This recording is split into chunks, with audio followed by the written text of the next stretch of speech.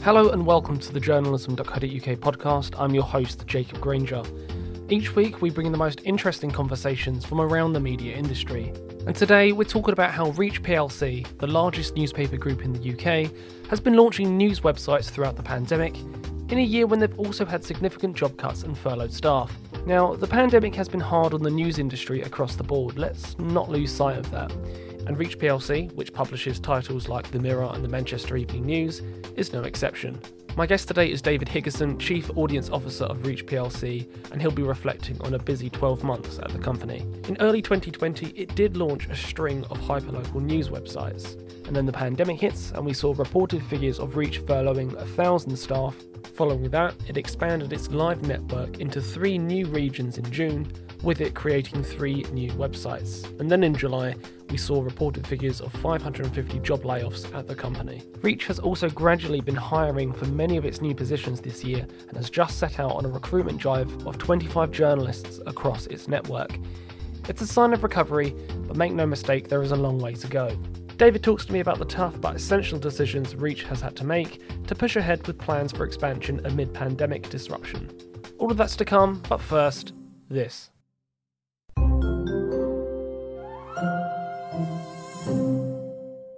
As well as great editorial content, journalism.co.uk provides a jobs board with the latest opportunities from around the media industry. Our job of the week is a freelance gaming journalist position at GRV Media. For this position and all the rest on our jobs board, head over to www.journalism.co.uk/jobs.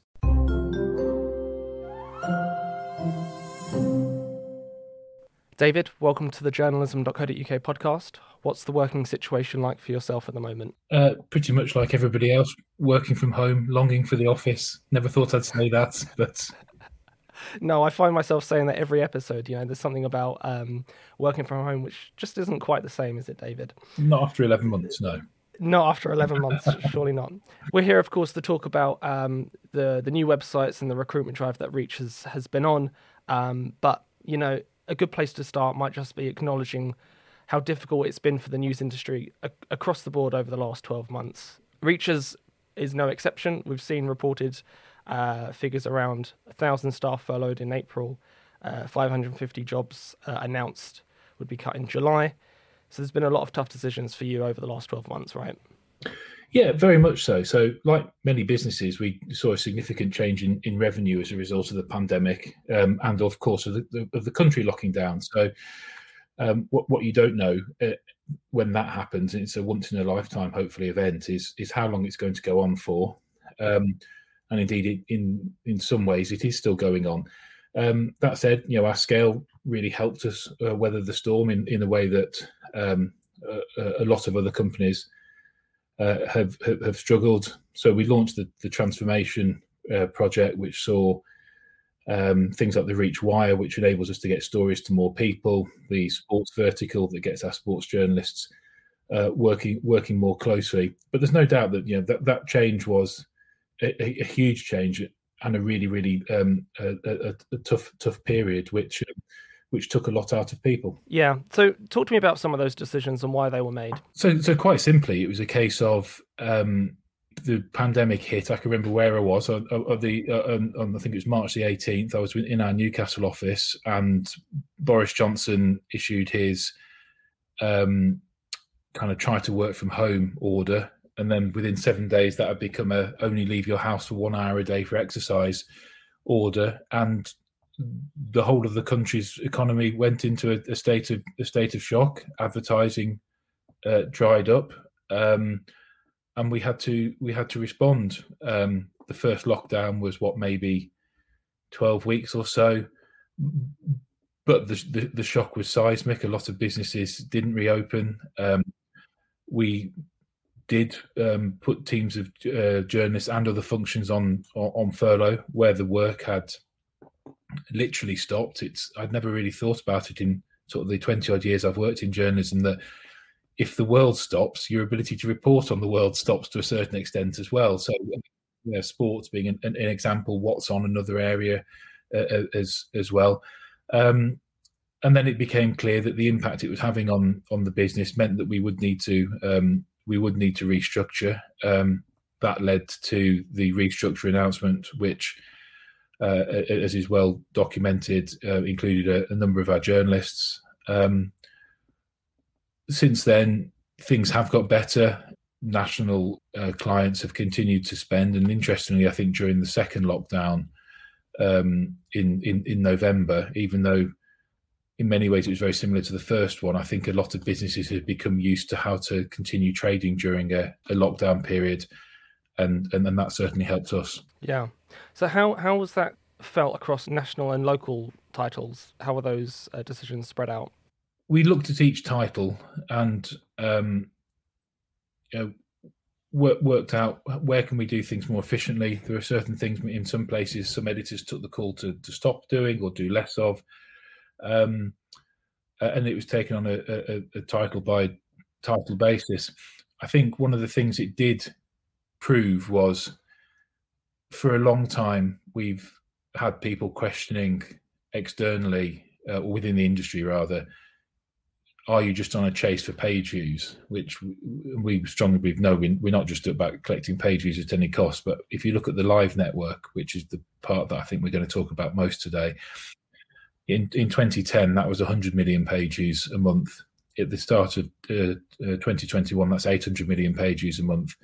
And that scale brought a resilience, which meant that it otherwise could have been much, much worse if we weren't reaching as many people as we were. So in many ways, the scale of the page views that we, particularly in regional news, prevented it from being a lot worse. So for each newsroom, it was a case of, how do we ensure we continue doing what we're doing within the budgets that are afforded to us as a result of the changed economic landscape? And as I suppose that's the optimum question: were these sort of decisions a help or a hindrance? I mean, you've staved off the financial pressures at the cost of thinning your ranks. So was it a help or a hindrance, David? No, there is no doubt that we ended the year with fewer people than we started with, and that's been very, very widely reported. Our mantra has always been that you can't just keep piling on work to a diminishing band of people. You have to work with the resource that you've got to cut your cloth accordingly, I guess, to use the cliche. So it's a case of making sure that where teams are smaller, that's reflected in the workload, and that's where you often hear people talking about efficiencies through greater sharing of content and sharing of ideas and digital best practice. But at the same time, there have been opportunities for us to invest again in new areas as we've identified new opportunities. Interesting. So what were the key leadership conversations happening at that point in time from an editorial perspective? So the challenge for us at the time editorially was our news was being more widely read than it ever had been before, particularly online. But the print readership was also remarkably resilient, given that we were all supposed to be staying at home apart from going out for 1 hour a day. So how do you make sure that you can continue to provide the best possible service to readers while reflecting the fact that we had less revenue coming in? And that was the way that we had to work our way through that, then working with local editors in all the local marketplaces so that their brands could continue to do what the editors needed those brands to do. So those were the kind of the two tiers of conversations that we were having. And to be clear, what were the decisions you then came to? So the decisions that you come to is creating a newsroom which is sustainable, which for us means a blend of content that people want to read, and does attract an awful lot of people and is very, very important to the people who read it. And also coming up with a newsroom model which ensures that news that people need to read but aren't necessarily looking out for gets to as many people as possible as well. And that's the balance that we've tried to strike in each of our newsrooms. So from this position of thin ranks, and it should also be noted that at the start of furlough as well, staff were on temporary reduced pay as well. So from that position, how did you chart a path forward to try and rebuild Reach? So I probably wouldn't go so far as to say it was a case of rebuilding Reach, because we had solid foundations based on the scale that I've talked about. It was a case of there was a seismic shock, and I think it was very well articulated to the city that everybody was having to play their part in terms of helping us through a really difficult time. At the same time, what was very clear was there were there are some particularly regional markets that will only ever be a certain size, and whereas there are other markets which we're not in at all, where actually we can grow to a certain size. So if you look at Hampshire, for example, we had no journalists there previously. We've now got a team of 5 digital journalists there. And then there are other parts of the country where we have fewer journalists because we felt we were doing the most we could within that market. That said, always looking for new opportunities, and that's one of the things that 2021 has afforded us, is to start looking at some of those new opportunities. So you took that chance to identify new hotspots that you could grow your presence in, and the new websites. Which areas did those cover? The 3 new launches that we did were Northamptonshire, bolted onto our Midlands region, and Hampshire and Sussex.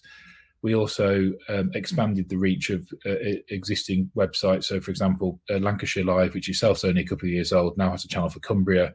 That came with additional staff for it. And in Worcestershire, for example, we now have a channel for Worcestershire that is part of Birmingham Live as well. But the 3 main launches, standalone sites, were those 3 counties I started with. And what was it about those areas that was kind of appealing or made sense from a business point of view to expand into? Sizable population. I think what we've seen is when for a long time, regional journalism has been very territorial. Like a county is owned by Reach or Trinity Mirror, as it was, or a county is owned by Newsquest or JPI.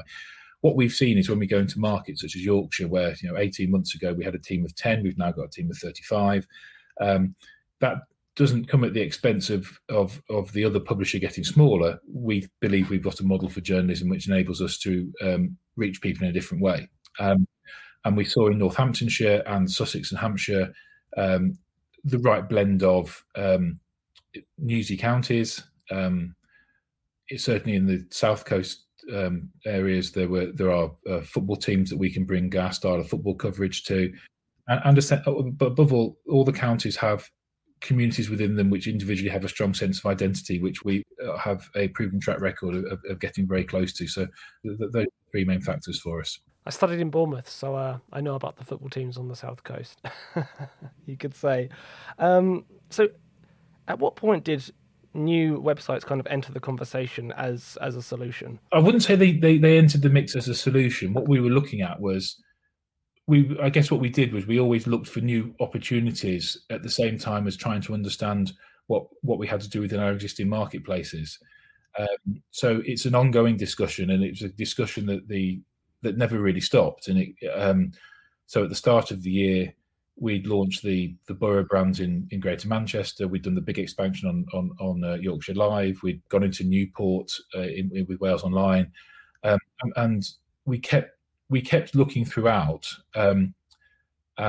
In many ways, the 2 pieces of work were running in parallel tracks to each other, but at the same time, you can't do one piece of work without cross-referencing it with the other. So it was less about it being a solution to the challenge. It was more a case of, well, is there an opportunity to do this in the knowledge that better times will come if you have a larger audience base overall? I wonder how that kind of went down with teams who are obviously feeling quite short-staffed, the fact that you're launching new websites at a time when they're feeling quite stretched. No, absolutely. It's a valid challenge, but it comes down to the potential audience that we could reach in new marketplaces versus the challenges we have within existing marketplaces. So it wasn't the case that we looked at sort of region A and said, right, we're going to take 5 members of staff away from there to launch in Northamptonshire, for example. Had we not done the new launches, the changes that were happening within the existing regions would have been happening anyway, because they were modelled on where we saw revenue projections and where we needed the business to be. The new launches were about improving the revenue projection, but equally, it's entirely understandable for some people to put 2 + 2 together, and indeed they did do. And we talked it through with people to explain what we were doing. And how did that conversation play out? Different ways with different people. It was a lot of people got it or understood it. There will always be people, and we've had this more outside the business than inside the business, who would argue that you shouldn't do any expansion at all because it rocks the boat too much in the regional press anyway. We would we would challenge that and actually say a healthy regional press is a competitive regional press. Yeah, that's fair enough. So Reach is now currently on a recruitment drive, and correct me if I'm wrong, David, you have been steadily rehiring throughout this pandemic, haven't you? We haven't been rehiring. We've been hiring into roles that didn't previously exist. But yes, in terms of hiring new journalists, we have been steadily since about November, yes. So how close are you now to being at full strength and at pre-pandemic levels? In my part of the business, there is still a way to go. Mm-hmm. If I look at the live network, for example, if you look at the hiring that we've done over a 3-year period up until the pandemic, we were still ahead of where we'd been, say, about 3 years ago at the end of it. So, but in terms of the roles that we lost during the pandemic, yes, there's still a way to replace all of those. We've done 20 odd on mm-hmm.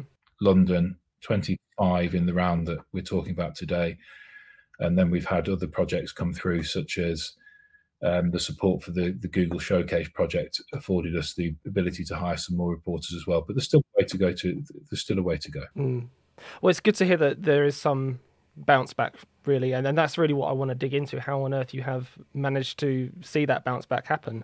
It's confidence in our ability to keep growing audience, and a confidence that we're a long way through the worst of what's happened, although admittedly nobody ever knows what's around the corner. Mm-hmm. And we see an opportunity to keep driving up the live network of websites.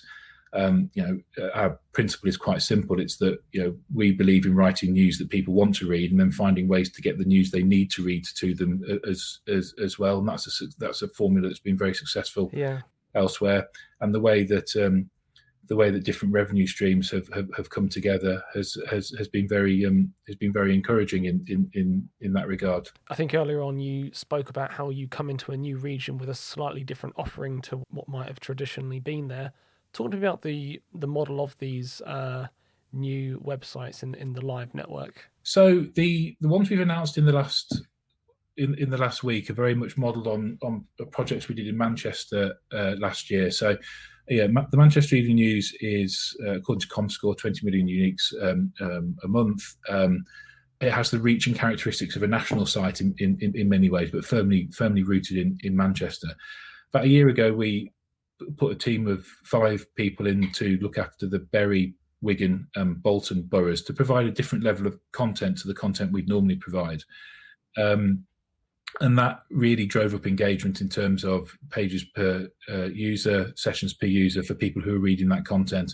And so it's that model that we're now replicating in Cardiff, in Birmingham, and at Liverpool, and also completing the rest of the borough rollout in Greater Manchester. There was a separate project at the start of last year when we did one of the previous rollouts where we launched town-based sites in Chesterfield and Mansfield, and that was really to experiment with what can happen when you go into sort of market or county towns in terms of engagement.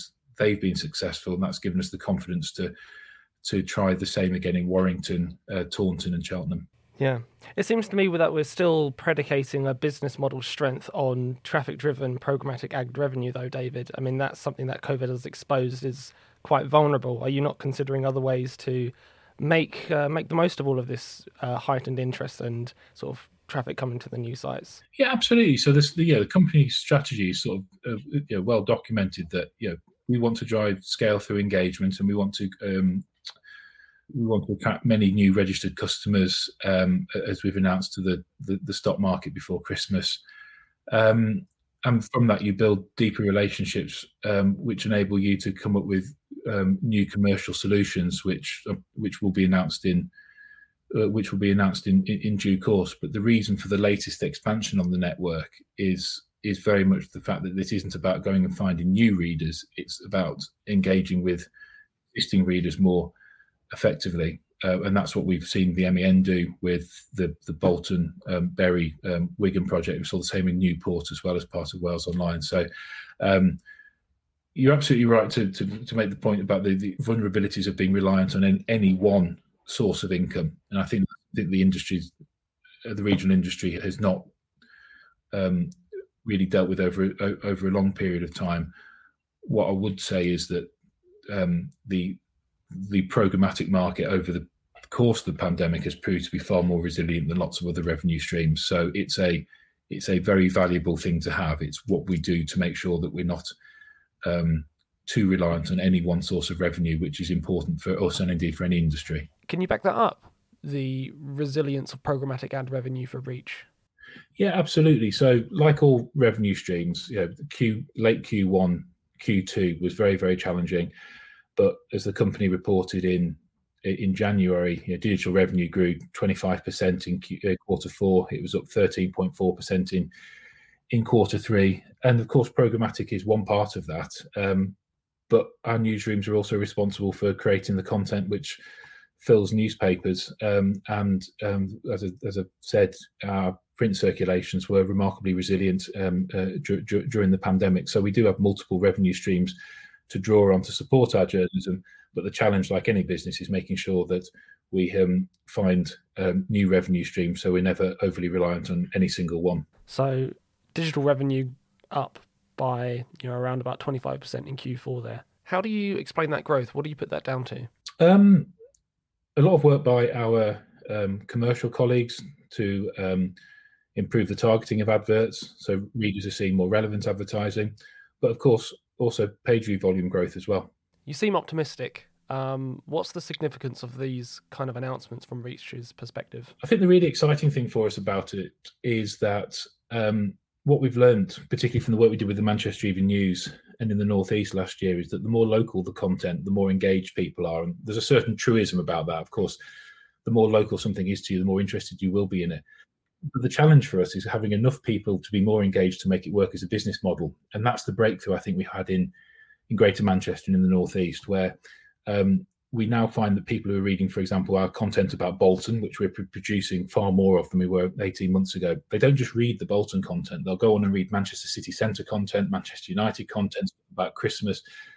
It's a new way of bringing people into the website who are perhaps more fleeting visitors, who are actually spending a lot more time with us. And because we have that scale up front on sites like the MEN and Birmingham Live and Wales Online, we've now found a pathway to become more engaged with them, which helps us to hire more journalists and hopefully keep sustaining and growing the business model. So will that be a key strategic plan this year, trying to create closer links between Reach titles? Certainly within a region, absolutely. So in Wales, for example, we've got 9 million unique visitors a month come to Wales Online. How do we make sure that the people who might be coming in for political coverage or national news or the Six Nations rugby are also then spending time on Cardiff Online within the site as well, where we will have 5 new journalists in the coming weeks, so people feel as though that there's more stuff on the website which is relevant to them, makes them want to come back more often. Basically, it's not that different to, I guess, what regional newspapers were doing 15 years ago, where people came for news and sport, but what were the other sections that we put in there as well? So it's the same approach, giving more reasons for more people to stay with us for longer. And the exciting part for me is the fact that we've demonstrated that model works. Just kind of looking ahead to 2021, do you see other potential hazards lying in wait? There are definitely challenges ahead. My optimism is rooted in the data that I see, rather than it just being a kind of blind hope that anybody who loves local journalism has to have.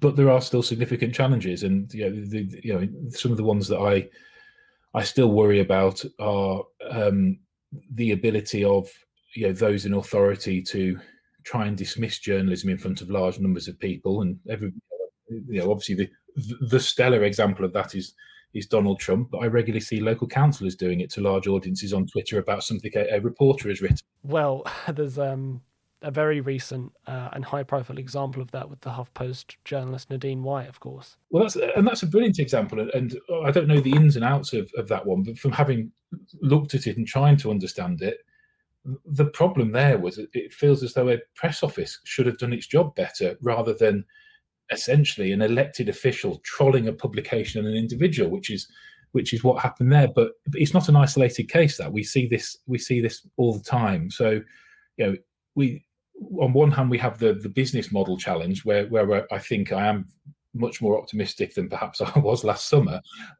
But at the same time, you've got this more existential thing which says, how do you make sure that when there are so many people lining up to take a pot shot at journalists nationally, locally, internationally, what have you, we can have that conversation with the audience that says, well, of course they're saying that, but here's how we do our job on behalf of you. For sure.